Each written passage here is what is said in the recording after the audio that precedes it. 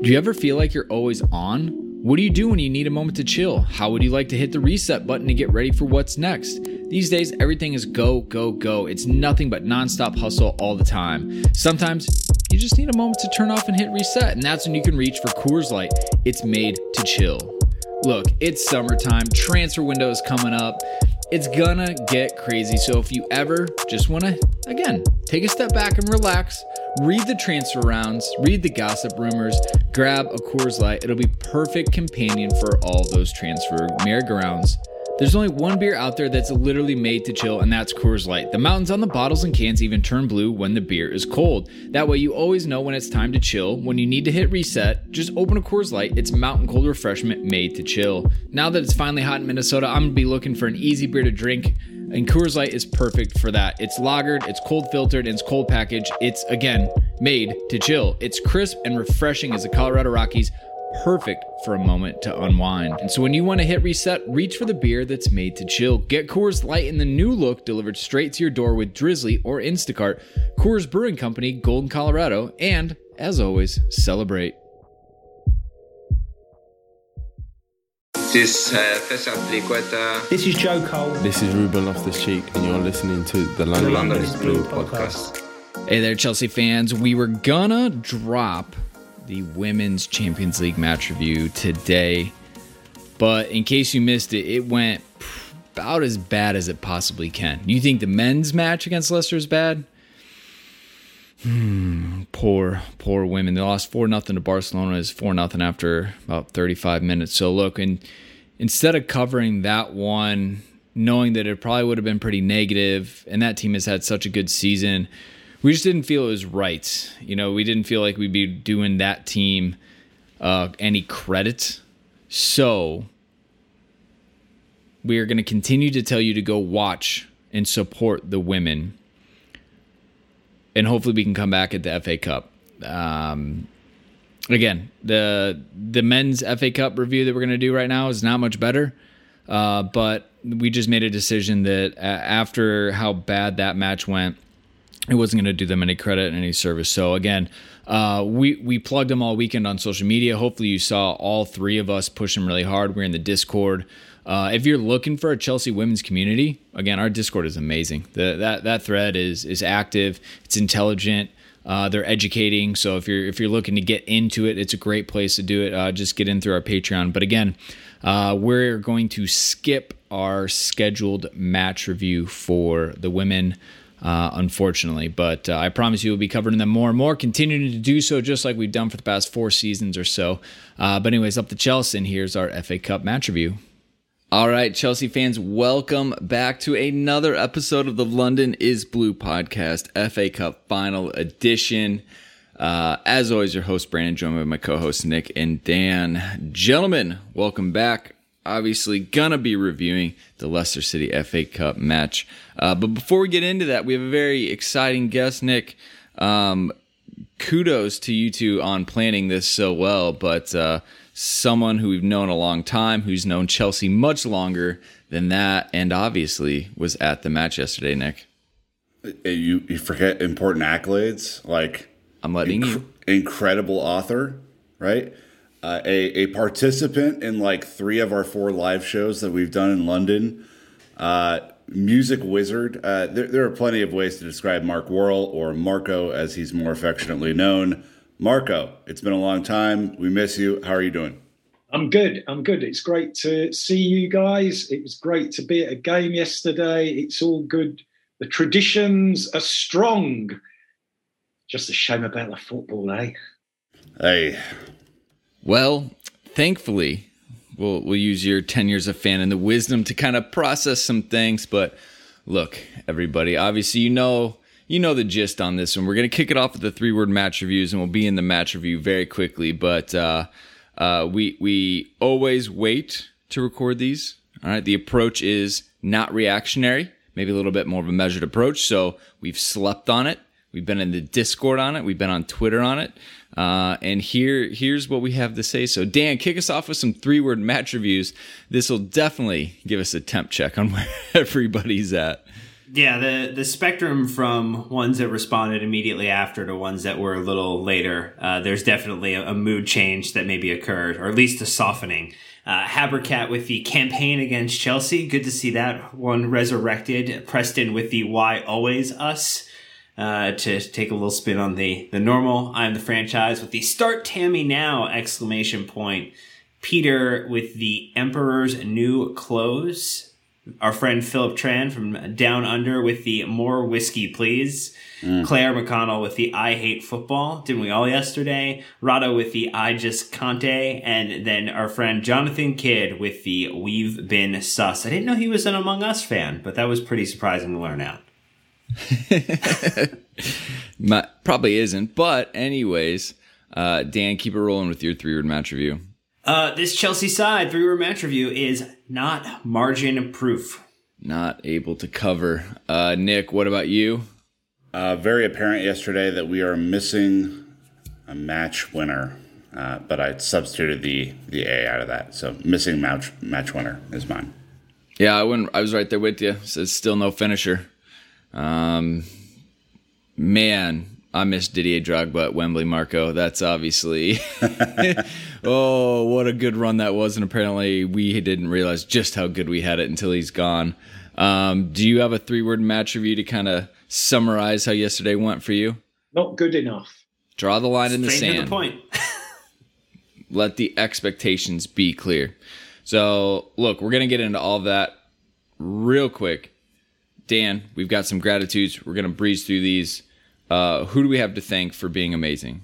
Yeah, just a couple of things. I want to thank everybody who subbed up on Patreon, which this week is Dragon Steel. You get the Joe Tweeds newsletter, The King's Road. You get his vocal voice mailbag that we've been doing as well, in addition to the Discord access. So great to see people joining in there. Apple Podcasts, we want to thank Akshay912 and Soul Train at 979 for leaving some wonderful 5-star reviews. Drop a 5-star review before the next pod, and we'll get you in with some thanks and recognition. And then just for housekeeping, got an episode coming up later this week. It'll be the Leicester match review. No, your eyes are not playing tricks on you. It is a Premier League match review against Leicester. And then shirt orders for the Why Not Us shirt should be going live in the middle of this coming week here. So stay tuned to social media for that. All right. Well, here it is, the match review. It was Leicester City in the FA Cup this past Saturday, the 15th of May. It was at Wembley. And in case you somehow missed it, Chelsea 0, Leicester City 1.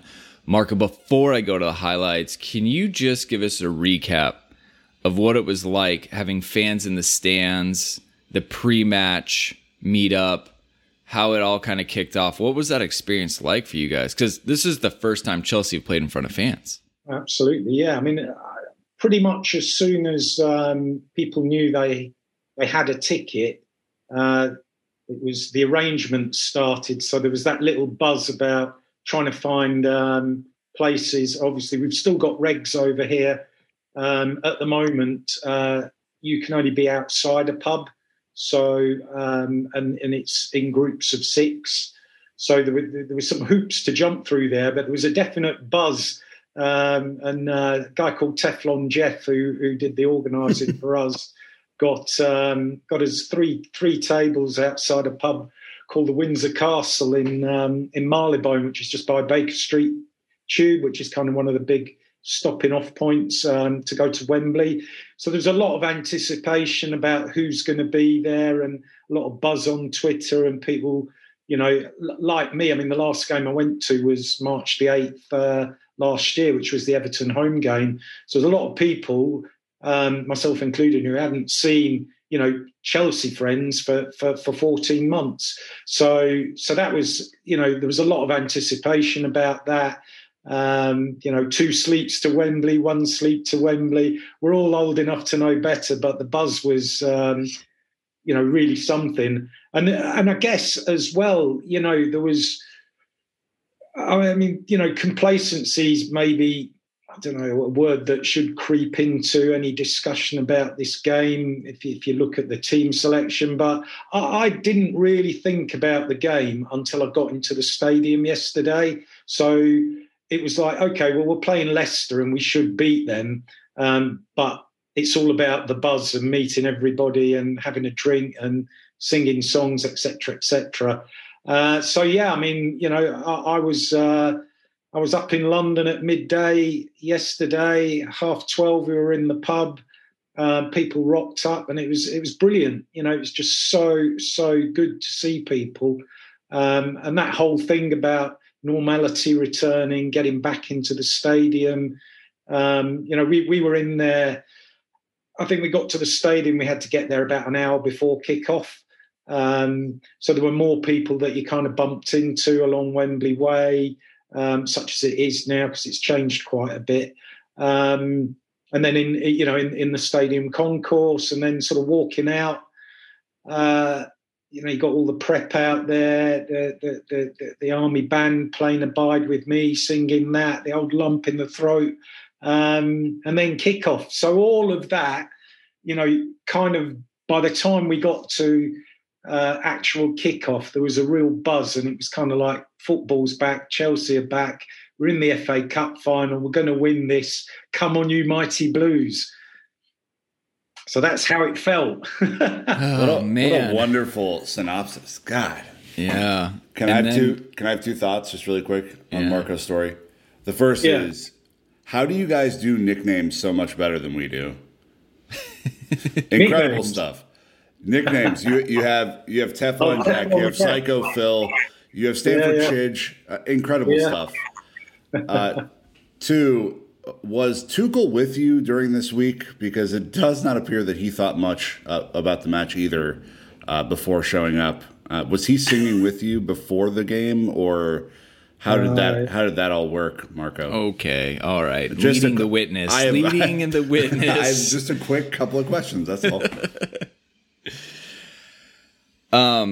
Look, I think there's going to be a lot of Tuchel tactics, player decisions that we're going to get into. So I'm going to protect our guest here. All right. We're going to get into a proper discussion about all of it.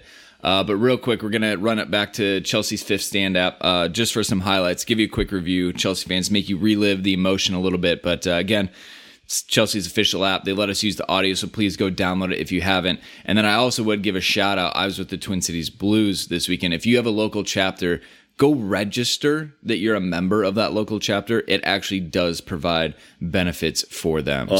And you'll get push notifications about updates to venues and stuff like that. Like, especially for the big matches, some of the pubs are not necessarily big enough to host hundreds of people, even though restrictions have been lifted. So it's actually a good point. Like, our KC chapter usually meets at the Belfry, and it was slamma-jamma packed in there yesterday. So we're trying to figure out what's next on that. Yeah.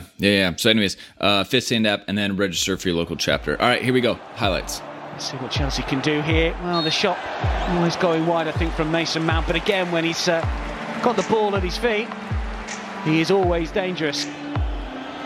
Ziyech again, up goes the signal, in swinging once more to the near post this time. Johnny Evans comfortably away. No one there, was there? Just not enough on it from Ziyech. This is better. And again, can he pull it back? Fair delivery. It'll come towards Rudiger. Back here to curl it towards the far post. And Werner got something on it, but not enough. And Azpilicueta likewise. He's taking it away from Azpilicueta. He doesn't quite get enough on it, does he, Timo Werner? Yes, as you mentioned, that's handball, surely. The referee hasn't spotted it. This is Tielemans. It's opened up for the Belgian. Oh, what a strike! Chelsea trail at Wembley. There's got to be a handball just prior to that. It's come off Perez's right arm. Even Perez looks across at the referee to see what he's going to do. Super strike by Tielemans. Chelsea will have all of the ball for the final 13 minutes. This is Pulisic. Now it's with Kante. And Chelsea take advantage. Pulisic wants it back. Kante will lift it towards the far post. And the header, terrific stop. Well, Schmeichel got across there. Not quite sure if it was going to steal into the corner from Chilwell's header. Hudson-Odoi. Drop of the shoulder. Can he get away from Castagna? One step over another to fire it back for Reece James to curl it inside the area. Giroud was lurking. The shot! Oh, what a save! Schmeichel, unbelievable. How on earth does he deny Mason Mount? Thiago Silva. Good running from Chilwell again here! Oh, it's gone in! It has! Unbelievable! He's offside. Oh. Going to be offside, isn't it? Oh, this is so close. Yeah. I wonder if they'll ask the referee to look at this one. Offside. Hudson-Odoi. It is Leicester's day, and it's been a long time coming. In front of fans once more. They can't quite believe it. Chelsea undone. Full time here. Chelsea 0. Leicester 1. All right, Dan, I need you to run us through the lineup. Okay. Set the scene for us here.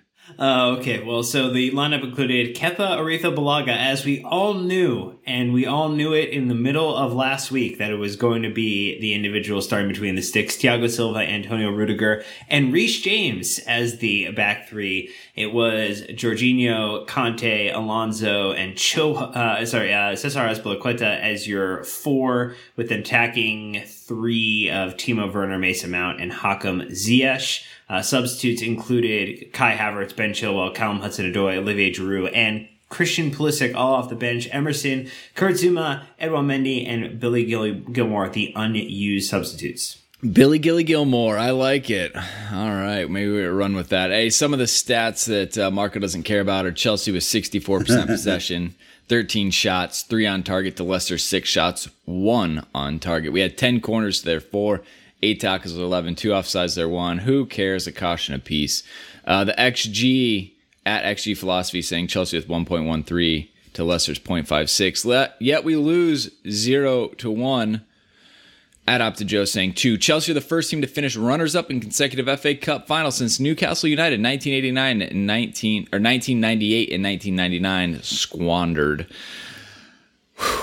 I mean, Marco, dealer's choice here. Do you want to initially touch on the lineup, the stats, XG, or the fact that Opta-Joe's rubbing in that we've lost back-to-back FA Cup finals?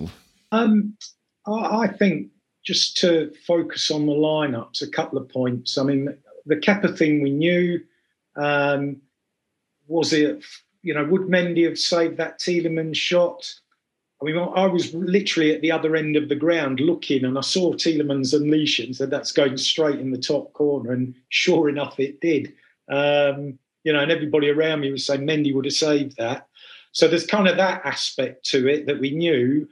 The Reece James coming in at centre-back thing, he looked very comfortable there, but do you actually experiment in an FA Cup final with a new centre-back? I'm not really sure I understand the rationale behind that, unless he was just trying to confuse Brendan Rodgers. The rest of it, well, Alonso Chilwell thing, I wasn't surprised to see Alonso starting because he started, fairly frequently, but it just didn't feel like a first 11 that you're going to send out to win a cup final. And I kind of felt a little bit cheated by that. Mount obviously got the nod. Werner, can't hit a barn door at 10 paces at the moment, but got a pick where we've kind of seen Havertz being the gunslinger striker and scoring. So, that was a bit disappointing. Ziyech, we've got so many players that can fulfil that role, but I would have preferred to have seen Pulisic start for Chelsea, as I'm sure all of you guys over there would have done. Overall, my on a scale of 0 to 10, when I saw the starting 11, I was kind of like, well, that's a 5, isn't it? Which isn't a good place to be. So very disappointing, really. And the way the game played out kind of underlined that. It's certainly not your best 11 for an FA Cup final, is it? I mean, I cashed my comment by saying this team has played 1 million matches in the last 3 months. I understand the need for rotation. I understand why Thomas Tuchel made a couple of the decisions that he did, or at least been trying to understand. But it's the FA Cup final. Like, put your best 11 out there and take a gamble on Tuesday. I mean, it's like, I don't know. You only have so many of these opportunities in your lifetime. We've been lucky enough to have more than most, but the chance to raise silverware, I think, trumps everything else. And so, I don't know. It just didn't seem like the strongest 11 that we could have had, BB. Are we thinking 2 changes then? Ziyech off, Havertz in, and then Chilwell for Alonso. And Mendy for Kepa. Yeah. Okay. So we'd say 8 out of 11, and then maybe the Reece Aspie. Yeah, because it's almost like they were different in terms of a position, right? Like, you played one, you really did flip-flop them, which changed. You got the benefit of Reece being able to keep up with Vardy and Iheanacho and kind of keep them quiet for the majority of time, but you didn't then get the benefit of the forward momentum and push that we needed in the attacking phase. Yeah, and it's not, I don't even know if it's just the starting lineup, right? Because I think that's the easy thing to focus on. For me, it was the lack of subs early enough to make an impact. I think that was his crucial mistake yesterday. Like, clearly, in the first 45 minutes, these teams were just stalling in midfield. Like, there wasn't a whole lot going on.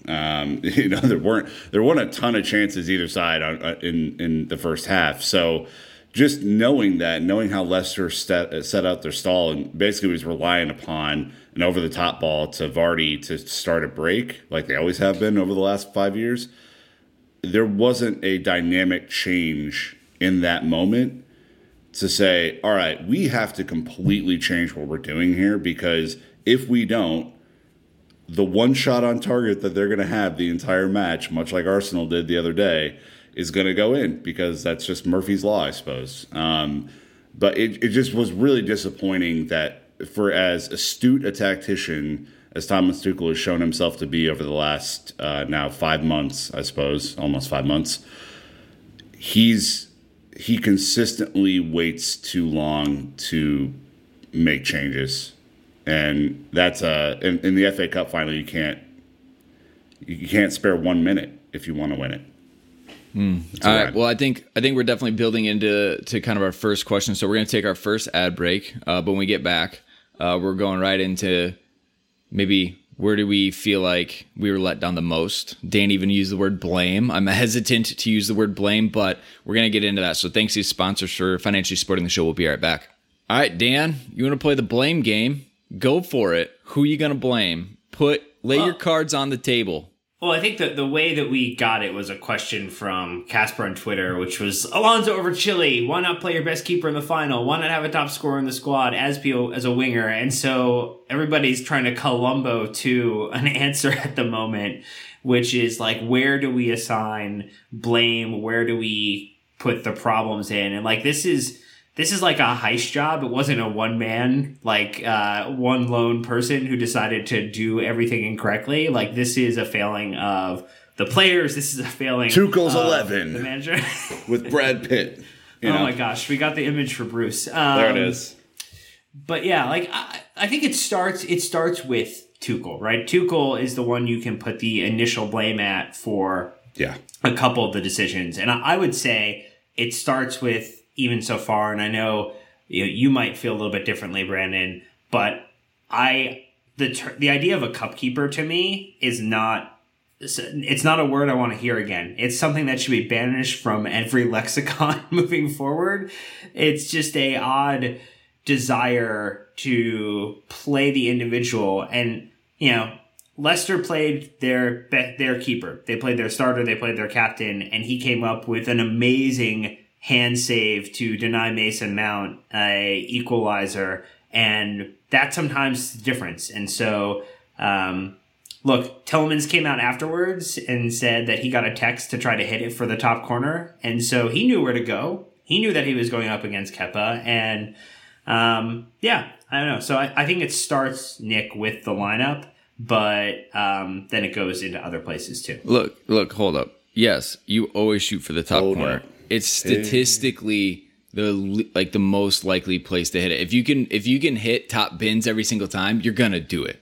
I mean, so like, I know you have this little image in here from Adam Newsom, but like that's kind of like one of the most obvious things I've ever heard. It's like, oh, there's an open goal. Do you shoot it or not? Yes, of course you hit top bins if you can. Well, when there's 5.5 inches of difference, though, like what I was going to preface was that I don't think Tielemans tries that shot if Mendy's in goal. That's all I'm saying, because Tielemans' quote is, "Today I got a text saying I had it hit for the top corner, and I did." I think Whether I believe that or not, I mean, come on. The argument can be made, to your point, right? That did Leicester feel like they had a better opportunity because of the personnel that was on the field? Correct. And I'm okay with that.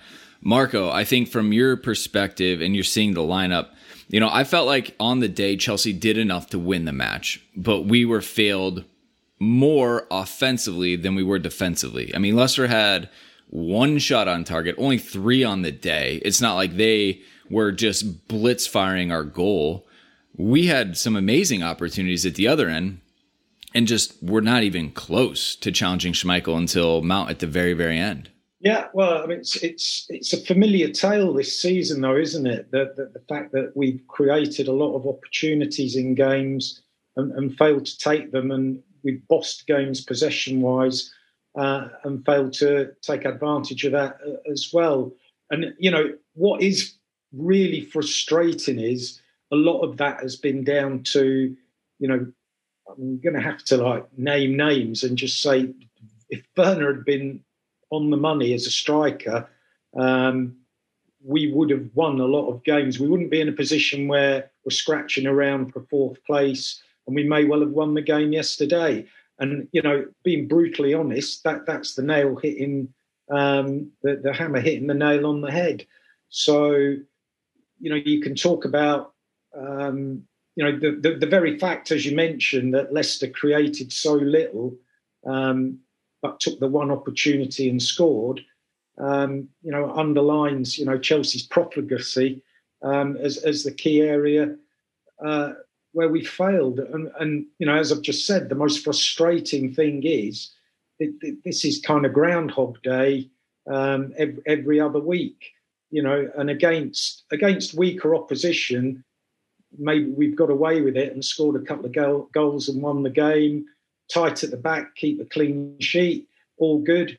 But against, more resilient opposition with an inspired goalkeeper, you're not going to get the rub of the green, and that's the way it cracked out yesterday. Well, look, I mean, can I just quickly say, I don't put this on Kepa. I don't. I put it on Tuchel squarely. I don't believe that the blame necessarily should go to the guy for being as tall as he is. I mean, it seems really unfair to me. And there have been a lot of things where I think you can squarely blame Kepa for a mistake. This is not one of those things to me personally. I mean, I think if you're Tuchel and you don't put out your best 11, that's on you, bro. Sorry to say, but, if Mendy's your top keeper and you've consistently said he's your top keeper, I don't like this cup keeper thing, like Dan said, is a mirage. It's a false thing. It's a nice thing to have if you can get away with it, I suppose. But why take the risk? It just doesn't check out with me. And I know we're trying to hopefully move him at some point or figure out what to do with him, BB, but I mean, if you were given a charity opportunity like that, I don't imagine that would feel great, even if you had it, But it wasn't charity. Kepa got us to that FA Cup final. I mean, so I think that's the thing that sticks me up is and I think this is where managers struggle too. Marco, he quote unquote earned it. He got us through City. He got us through previous rounds. He had done the business to get us to the final, to then yank him at the end. It's saying, hey, we don't trust you, which I guess supposedly you already know that because he's not the starter in the Champions League and in the league. But I don't know. It seems super harsh if you were to pull out some of the players that rotate. But I guess the counter argument is at some point you pull out Tino Anjorin in the League Cup. At some point you pull out Billy Gilmore. At some point you pull out the youngsters because you get to a round where it's just too serious to not have your best players there. Well, you only have to look back to, the season that we last won the FA Cup and just the progression through the rounds where you see the younger players and the fringe players getting opportunities in the 3rd, 4th and 5th round. And then it all gets a bit more serious. And then the final, it's the best 11 available to go and do the job. And, I totally get the point. The Kepa thing's interesting because Chelsea haven't been, the West Brom debacle to one side, Chelsea haven't been conceding since Tuchel took over. You know, he's tightened up the back. Obviously, Mendy's been a part of that. But even yesterday, you know, I think, you know, the Kepa, you had one job. You know, it was one shot. That was, you know, he didn't have any other saves to make.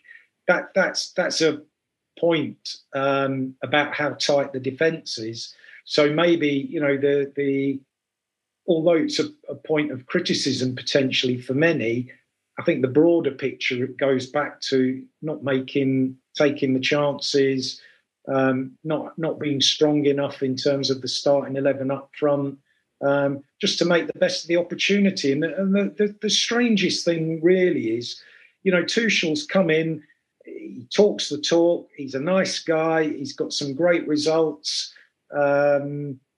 And this was an opportunity to win his first bit of silverware as Chelsea manager, and, you know, and be a hero, and everybody singing his name in Wembley. And, you know, poof, that didn't happen.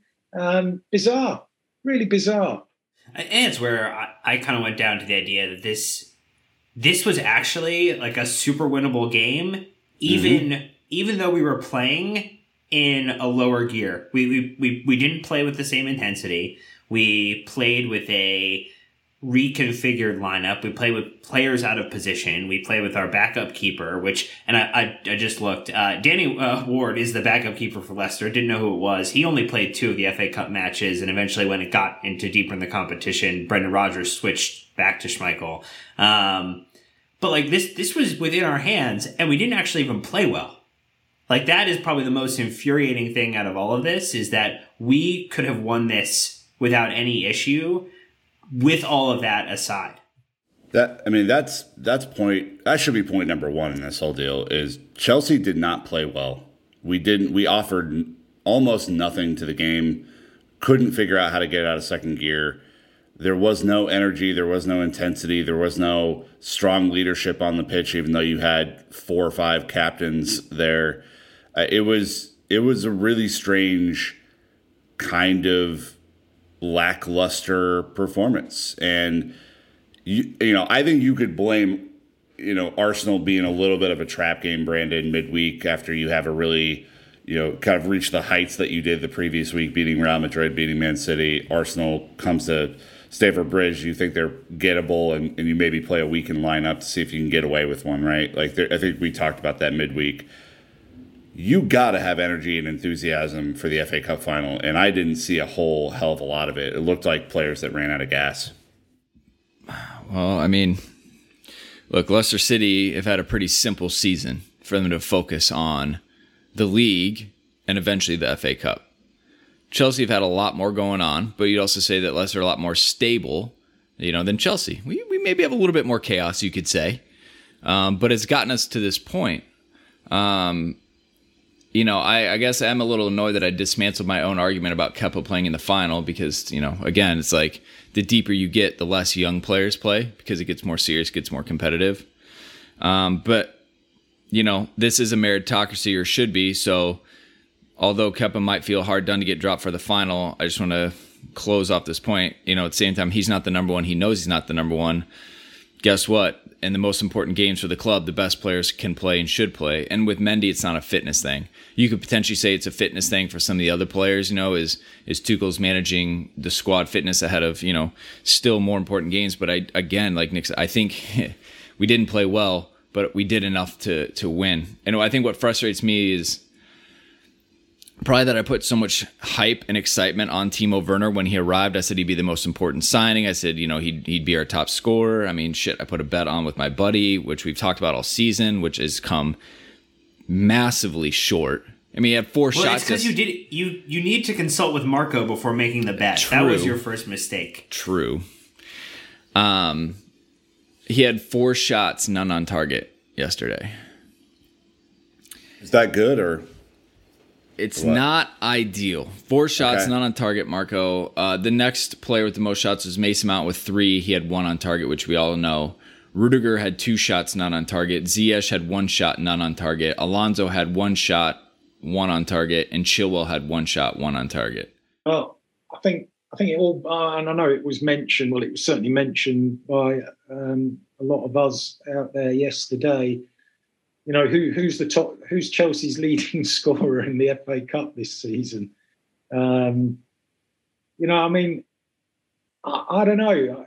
You know, you just wonder sometimes what's going on in the background. You know, clearly Tuchel's come in and he's resurrected the careers of some Chelsea players we didn't expect to see play again.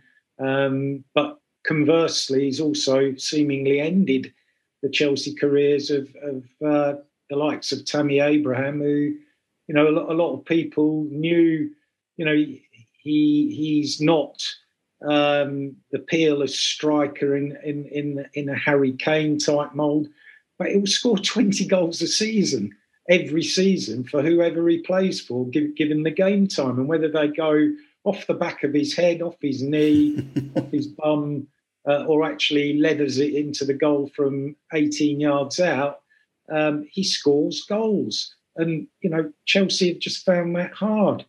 And just kind of going back to the point I made at the top of the show, you know, we kind of saw recently, you know, Havertz being played through the middle, and, you know, he's 6'4", he's a big beefy striker, he's tall enough to get on his head on, you know, some cross balls, etc. Why persist with a kid who, you know, much as I like Werner for his enthusiasm, and he's got a fantastic turn of speed, and he can score goals. He's not he's not a player that's been in any kind of form consistently since he arrived at the football club, and he shouldn't have started that cup final yesterday. There were better options, I think. Even putting the Tammy Abraham argument to one side, it could have been done better.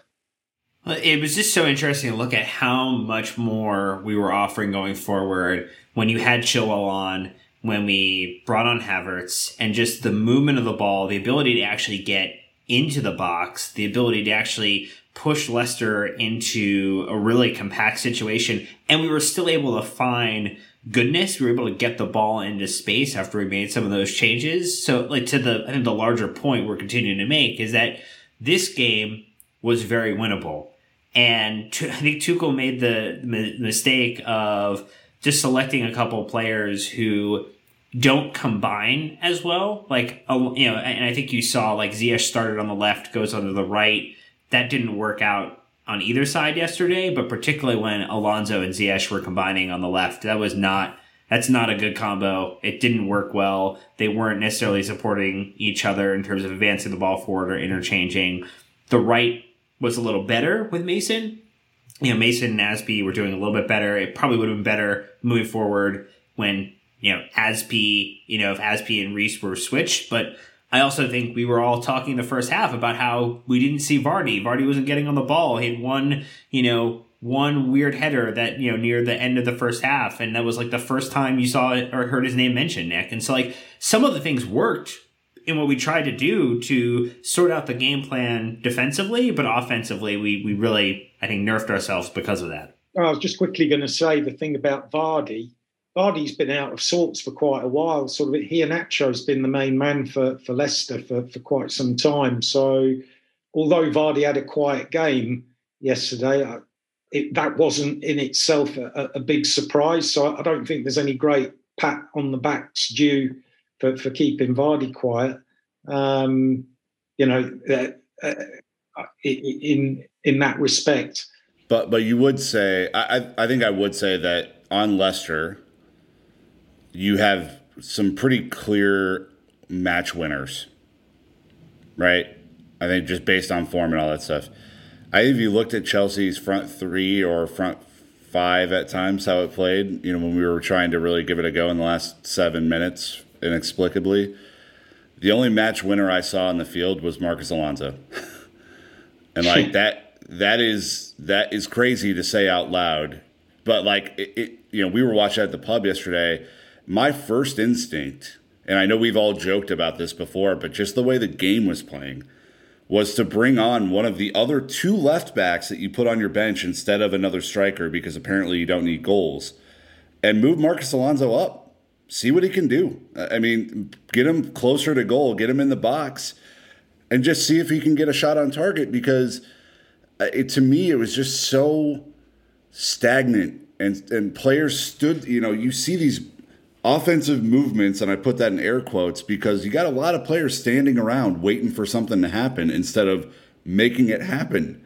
It is really, really strange. I mean, the Timo Werner point, I won't kick a dead horse or whatever, but like he is, if he does not have space to run into, if he's playing against a low block, he's damn near useless. I mean, because there's no way to get in behind that. There's no way to use your speed against a wall, unless you're consistently banging into it. And that, you need someone with some craft, some guile. It's kind of why I was suggesting Giroud a little bit, or Marcos Alonso, or someone whose movement might get that extra half yard of space to get in there. So just a final thought on that. All right. Deep breath. Okay, that was a long run right there. Pain train's coming, baby. Choo-choo. Tell you what.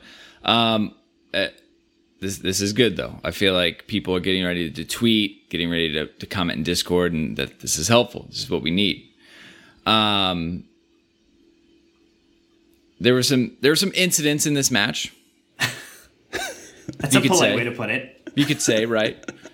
So, some things happened that I think is a little frustrating throughout this one, but I think this is also the finest of margins. Marco, you're in the stadium. It sounds like you wouldn't have seen the handball or alleged handball against Perez that led to the goal, nor would you have seen all the replays we saw at home. And then to have it immediately go down to the other end, and Chilwell's brilliant effort to get that goal bundled over the line, right at the death. To have the stadium erupt in the elation, and then to have it all just have the balloon popped and it all come back down, and then these players have to pick themselves up and go again. Thoughts on VAR? You know what? I had forgotten just how crushingly horrible it is to be in a football stadium when you over-celebrate a goal, which, let's face it, an equaliser with minutes to go in an FA Cup final, you're going to celebrate it. And we were, I don't know, maybe 30 feet from behind that goal. So obviously we see the ball go in, we're all up in the air, we see the lads run to the corner flag and, knee slide celebrations, go back to the centre circle, line up for the kick-off. Here we go, Chelsea, we're going to do it. And then there's a VAR call. Trust me, that is absolutely soul-destroying if you're in the ground. I mean, it's bad enough watching it on TV as we've all been doing, for the last year. But I've just forgotten how it's just awful. It is. It's an abomination. That's what it is, VAR. I'm sorry. If it could ever be executed beyond reasonable doubt, but that whole moment or moments or minute or however long it was between the ball rippling the net and everybody going back to the middle and then it all being chalked off, it's just horrible. It's absolutely killing the game, and I'd forgotten how bad that feeling can be. The other incident I was blissfully unaware of because the goal was up the other end, the Leicester goal. So anything that was going on in the build-up to that could be deemed an infringement, we were unaware of that. Yeah, it's just a continuation of really bad luck when it comes to VAR for Chelsea. And Nico Cantor, who works for CBS over here, Marco, I think made the point of the day on VAR and the offside rule. He said, here's my issue. He's showing the freeze frame of Chilwell, a millimeter or whatever offside as it compares to Soyuncu. And he says, here's my issue with this. Look at how big the ball is. There isn't a freeze frame that shows with millimetric precision when the ball leaves the passer's foot. it's a pretty apparent blur, right? Because it's happening at so much speed compared to the players who are moving at a much slower speed. Yet we judge the offside line with millimetric accuracy. Get these lines out of my life. It's 100% right. Like, that's the only way to look at this. Like, this is my thing too, right? Like, the camera technology, even 8K, it's not fast enough to freeze frame. I mean, the ball leaving a foot at 80 miles an hour, whatever it is, right? Which means the ball has left the foot, and there's a delay. There's a delay of 4 inches or whatever it is. But those 4 inches on the other side of, again, Chilwell running in the opposite direction of the defense, like, these all add up to very common sense issues with it. And they're just saying, you know what? To your point, we're going to get close enough to the ball leaving the foot, because that's the rule, is when the ball is played, where is the runner? But yet we're going to his point, he fucking nailed it. Millimetric precision. I want lines. I want the blur of his jersey. We're going to take the outside of it. And you don't know where the sleeve begins and the undershirt, all that stuff too. Like, it's crazy. Well, and again, it's supposed to be playable parts of the body. Technically, shoulder, hand, arm are not playable parts of the body, yet we are using the outside of that look, this is a disaster. I'm not even like saying poor Chelsea. I'm just saying, like, this hasn't come off, and we're ramrodding it through. It hasn't been executed well. I remember last season when Mason Mount was called offsides like 6 passes before the goal actually happened by a toe. But yet again, Ayoze Perez, who made a great extension dive save to knock the ball down in midfield, like, was not even a part of the review process. I'm so frustrated with the entire application, lack of application, inconsistent end of how they judge everything. Like, it's a mockery. Can we just make, really quick, Dan, can we just make some common sense adjustments to VAR so it doesn't screw up shit like this? This is a FA Cup final, okay? Unplug it. Fuck it. Was Stokely Was Ben Chilwell really offside yesterday? No, of course he wasn't. Of course he wasn't. Because here's the problem with defenders and attackers. They lean in different directions to do different things. Your bodies are always going to look like this. One player is trying to move forward. The other player is trying to stop that player moving forward. We have to be able to, like they do in MLS, I should say. MLS gets one thing right and one thing right only. Their review process goes down to the referee. The referee does not have lines to look at. He has a slow-mo replay, and then that referee on the field makes the call, and that referee makes the right call about 87% of the time, they think, as compared to VAR, which is in the 20s. It has to be. It's ridiculous. That there has to be common sense adjustments made. This is absolutely absurd. Sorry, go ahead, Dan.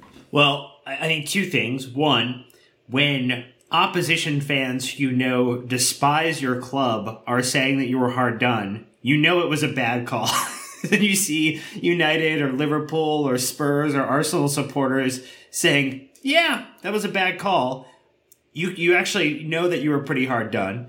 And then I would say, secondly, is just that this is what it comes down to in the 3-hour match review I was using is like not margin proof. Like, these are the finest of margins, right? To not get 2 calls to go your way and go the opposite way, yet to still be in the match for the entirety of it, and to not take a result from the day. And so, like, this is where, City are miles ahead at the moment, right? City can get knocked around, get knocked in the teeth, have a couple decisions go their way incorrectly, and they can still come out the other side with a win. And that's just not where this Chelsea team is at yet. And like, that is where I think aspirationally we want to be. We want to be a team that on the day 5, 6, 7 things can go poorly and you still come away with a result.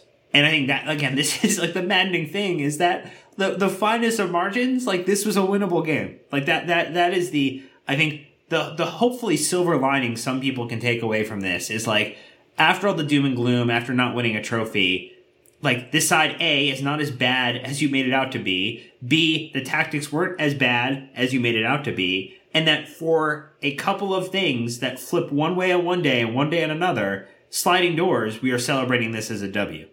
I mean, I think all of it plays together, though, Dan. Like, it all plays together. You can't just separate the bad tactics, bad lineups, bad, low energy. Blame the kit. I figured it out. There it is. Maybe that's all of it, but I think you have to take it all within context, all of it. And the VAR is certainly a part of it, right? And let's pray. We're recording this before the women take on Barcelona in the Women's Champions League.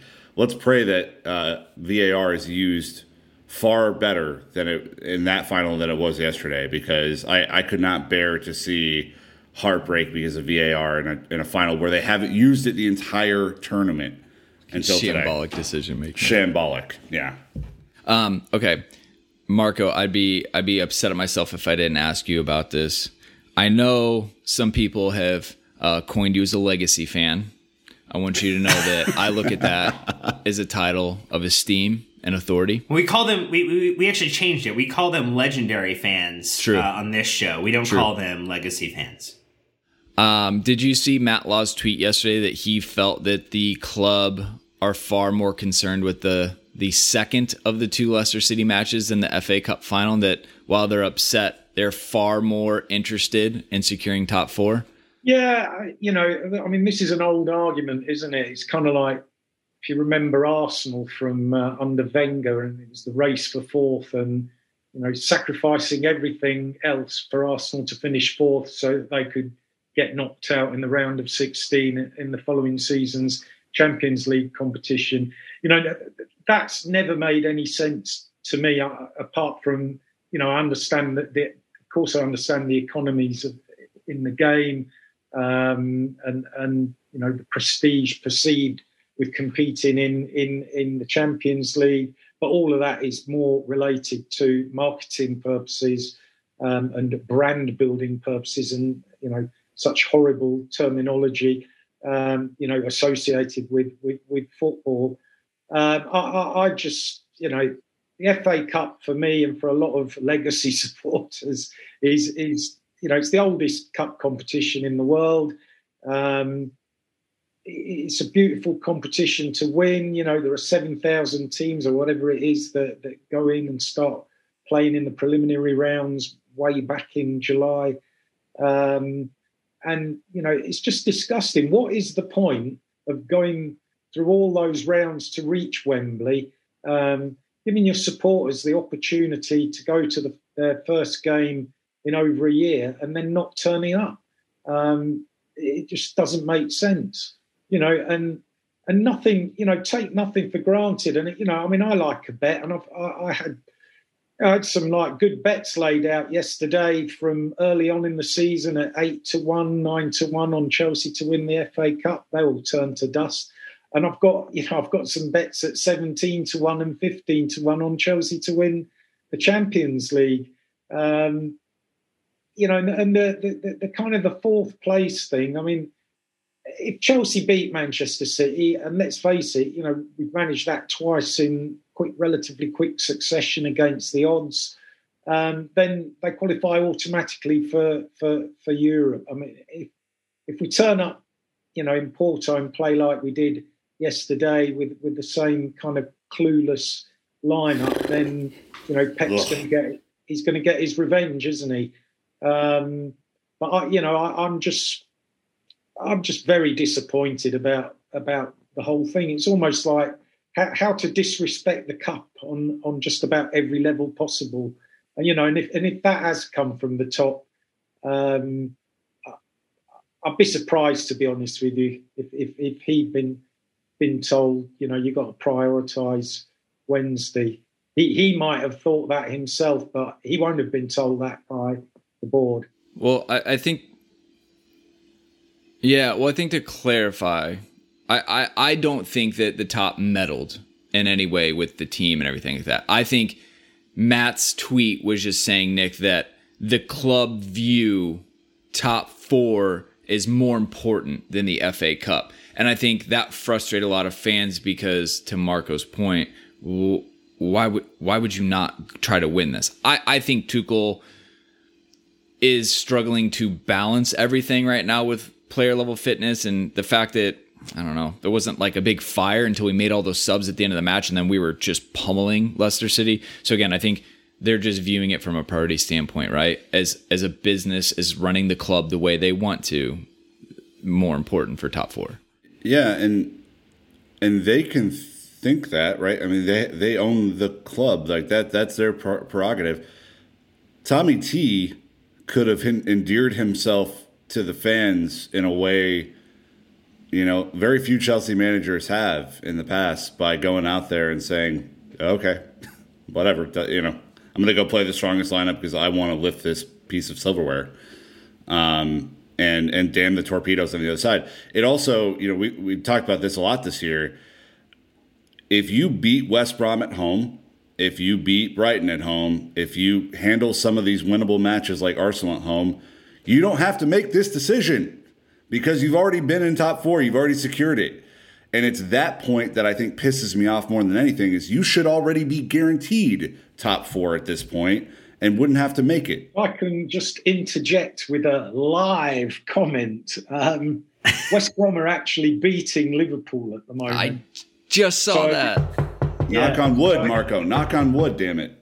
But yeah, and that kind of underlines the point that, Tuesday might not matter quite as much as it would do because, Liverpool are basically at the moment screwing up their chance of moving up the table and taking fourth place either from Leicester or Chelsea. So, I don't know, It's okay. Degrees of disappointment. I promise you, we weren't coming here with expectations that you'd make everything okay, Marco. But you've definitely it was helped. Good while it lasted because Salah just scored a goal. So all we right, got Dan. live reactions. Of, did he? Seriously. Hey, even drop points. Any drop points from Liverpool is good, right? So they'd be on 61 points. We're on 64. I guess we can roll to that part in the script as we're heading out. Dan refused to do a Dan of the match because of a loss. So his game, his rules. Them's the rules. We don't have 538 probabilities because that was a cup final, so there's nothing left. Technically, it's a 0 at this point.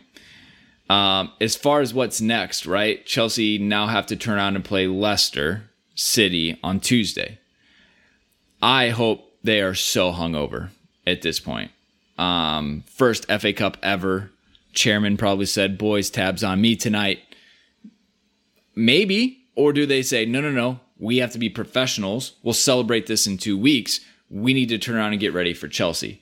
I honestly don't know which way this is going to go as far as Leicester City's preparation for this match. They're on 66 points in third, right? Chelsea are in fourth on 64 points.